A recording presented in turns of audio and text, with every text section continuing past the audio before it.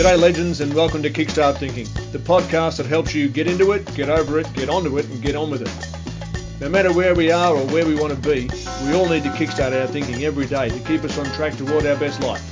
I'm your host Rick Heaney, and my purpose here is to help you create a mindset that lifts you and lifts the lives of those around you. So thanks for joining me on Kickstart Thinking. Now let's get into it and kickstart yours.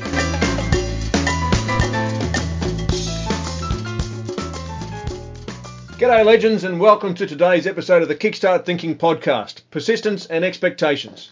I'm your host Rick Heaney, and I'm so happy that you've joined me today for the Kickstart Thinking podcast. And before we start, just a reminder to kickstart your days with my thought for the day on Facebook at the start of our days, and the best way you can find me is both Instagram and Facebook. Just search Kickstart Thinking. And if you really want to make a difference in your life and really want to start achieving the things that you want to in your life, reach out and let's work together. Now let's get stuck into today's podcast. First up, you're developing that awesome habit yet? That morning habit that will transform your mindset into a success-achieving powerhouse? Did you look at yourself this morning and tell yourself, today I'm kickstarting my thinking? Have you written out those affirmations that we talked about in the last podcast? If you did, well done. It's the little things each day that will make a difference in your life. If not, why not give it a go? You have nothing to lose and everything to gain. Okay, on to today's topic of persistence and expectations. A couple of stories that I want to bring together today, and it takes me back about, 25 years. 25 years this month, I think, back to 1995. It was a big sporting weekend here in Australia. It just happened that we had, on the Saturday, we had the grand final of the Aussie Rules football, and that was between Geelong and Carlton that year, 1995. And the following day, we actually had the Bathurst 1000 motor race, which was quite an incredible race. And it was funny. I watched the two of those events, and that weekend just set my thinking alight on what happened in each of those, and that's what I want to cover today. So, first up, Geelong, Carlton. Two big rival teams. My wife Andrea's family, massive Geelong supporters, have been their whole lives. I'm not a massive football fan, but I do like to see Carlton win. If they don't, it doesn't matter for me. In fact, most important for me is watching a really, really good game. Anyway, Carlton were the underdogs that year. Geelong had absolutely dominated all year. They had been the top of the top of the top team. Nobody could even come close to them, and everybody just knew that they were the favourites for the premiership to take out the grand final flag. One of the things though is you've got to take your right thinking into whatever you're doing. And if your head's not in the right place, it doesn't matter where your skills are, because your skills and your knowledge will only get you so far. It's how you think on the day. It's how you think and how you apply your mind. It's what you bring to every single day, to every single task that'll make the difference. So let's look at the game. So here we are. There's a whole family of Geelong supporters, and and they had the TV set up and all the food, and there was beer, and there was everything. It was going to be an awesome day, and they were all going to laugh at me all day because Geelong was going to get their Carlton was going to get their butts kicked by Geelong, who were just dominant. Anyway, first quarter starts. Siren goes, and off they go, and Carlton really bought their A game. They really did. They were everywhere. You know what it's like when you watch a team. Somehow they just seem to be everywhere, and the opposing team just can't get to where the ball is. That was Geelong. Geelong had been unbeatable all year. They were just incredible. Best team by far all year. However, that day they didn't come to play, or so it seemed. It was like their expectation had been to get to the grand final, and once they were there, of course they were going to get it, right? But they didn't. I don't think they had the expectation, even though they were the best in all year. I don't think they actually had the expectation that they were going to have to really play in this grand final. Geelong just fell apart, and by the end of the first quarter of the game, and for the overseas visitors to the podcast, the Australian rules football is it's quite a dynamic game, and it's played over 4 quarters of about 25 minutes plus a bit of time on and things. So and a huge game, 100,000 people in the stadium at the MCG, and by the first quarter, it might as well have been over. The whole mood in the house that I was in had changed. And in fact, it actually was so bad, the game, that it wasn't even fun for me by the end of the first quarter to make fun of Geelong, because they had just fallen apart. And they got, really what they got was a lesson in football. In fact, it happened for a couple of years, and there was a joke going around that who's going to win the grand final this year? Well, whoever plays Geelong in it. Anyway, that was that day, and my in-laws and things were not enjoying themselves, and they were bagging their own team like you wouldn't believe. We ended up having a good day and barbecue and things anyway. Following day, I'm at home. And so there's a motor race each year in Australia here called the Bathurst 1000, and it's a town outback, or country New South Wales, town of Bathurst, and the track is at a location called Mount Panorama. So it's quite a scenic, beautiful thing. To give those people who aren't into motor racing, and if you're not into sport, don't worry about it too much with this thing. I'm just giving examples, and we'll get into why these examples matter. So to give people who don't know the Bathurst 1000 and the Mount Panorama track, it's called the Great Race, and it's actually been described by motor racing commentators from around the world as probably the toughest race in the world each year. It's a 1,000-kilometre race, 163 laps over the course of the day, a 6.2 kilometre track, so that's about 3.8 miles.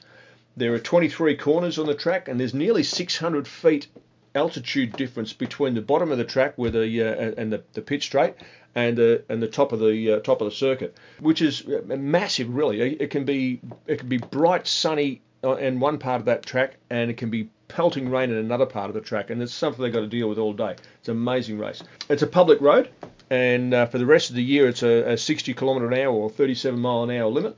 And as it goes up and down Mount Panorama, sometimes the gradients are as much as 1 in 6. So 1 metre climb for just 6 metres of track. So it's quite staggering.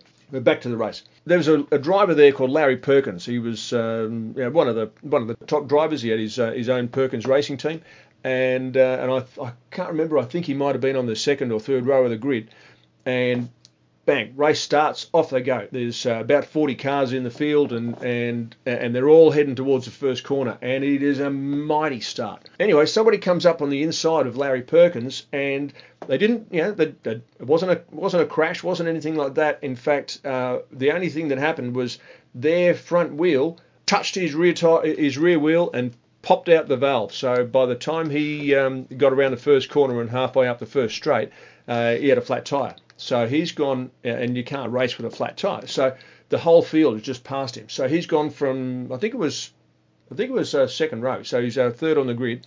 And by the time he gets through to halfway up the first straight, he's in last place. Right? His race is absolutely devastated. But Larry Perkins is an absolute professional. He and his team went, righto, okay, we changed the plan.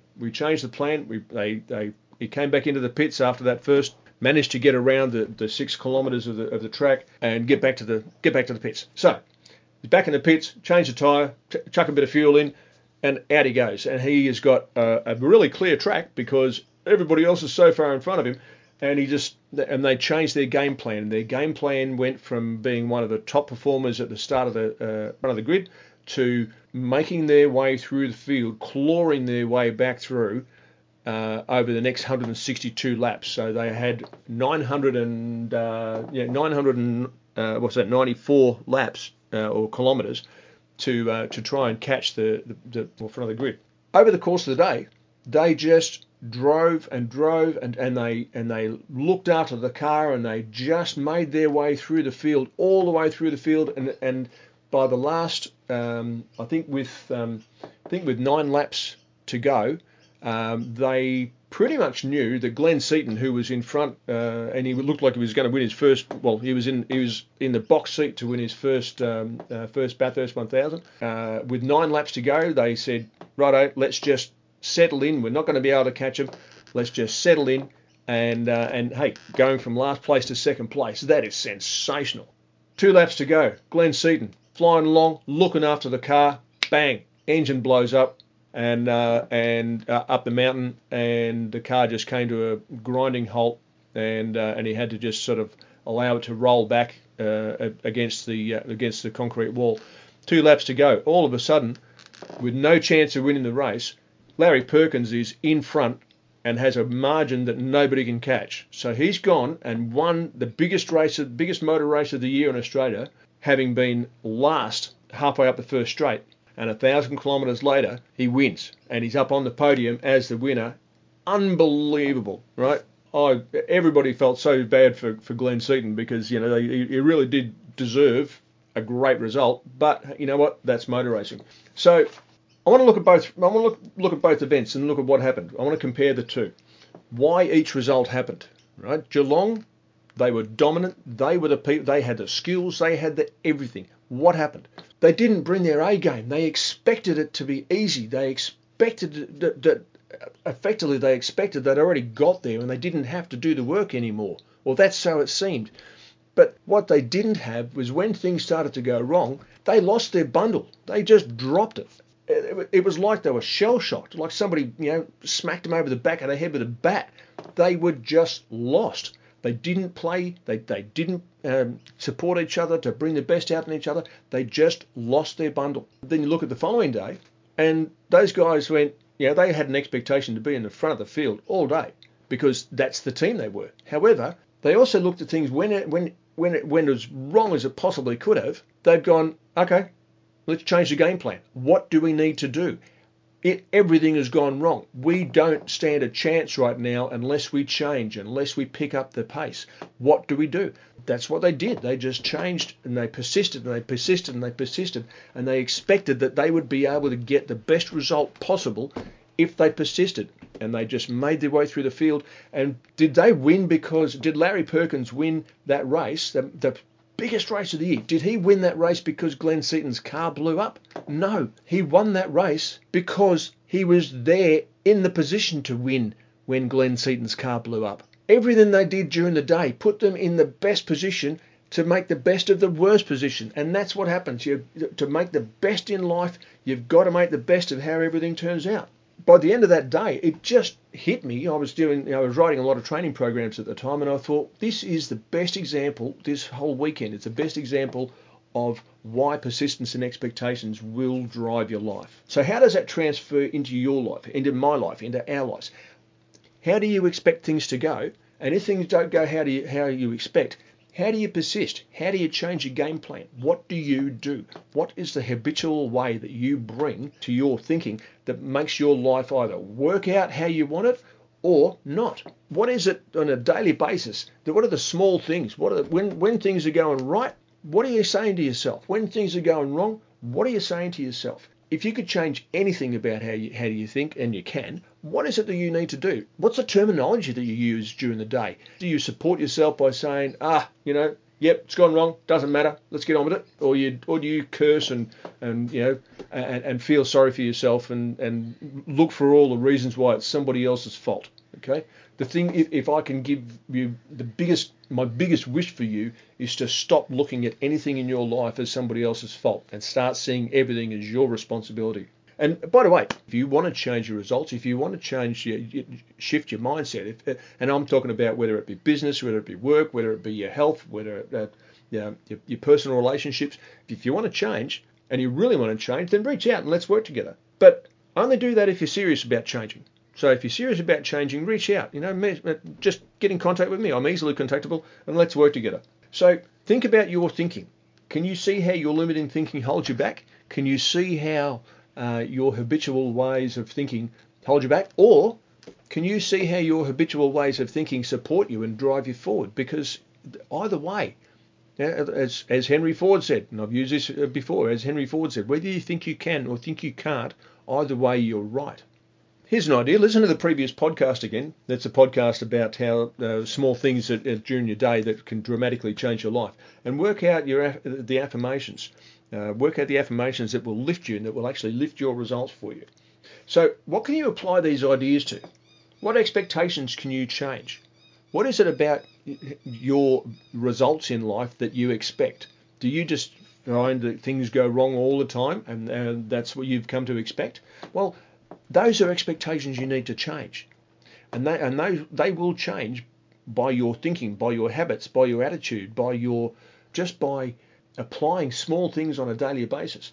So what expectations can you change? What persistence can you apply? How can you change your persistence and expectations? What examples? Have a look around you in your life and in the lives that you see around you. What examples can you see that can help you change your expectations and your persistence?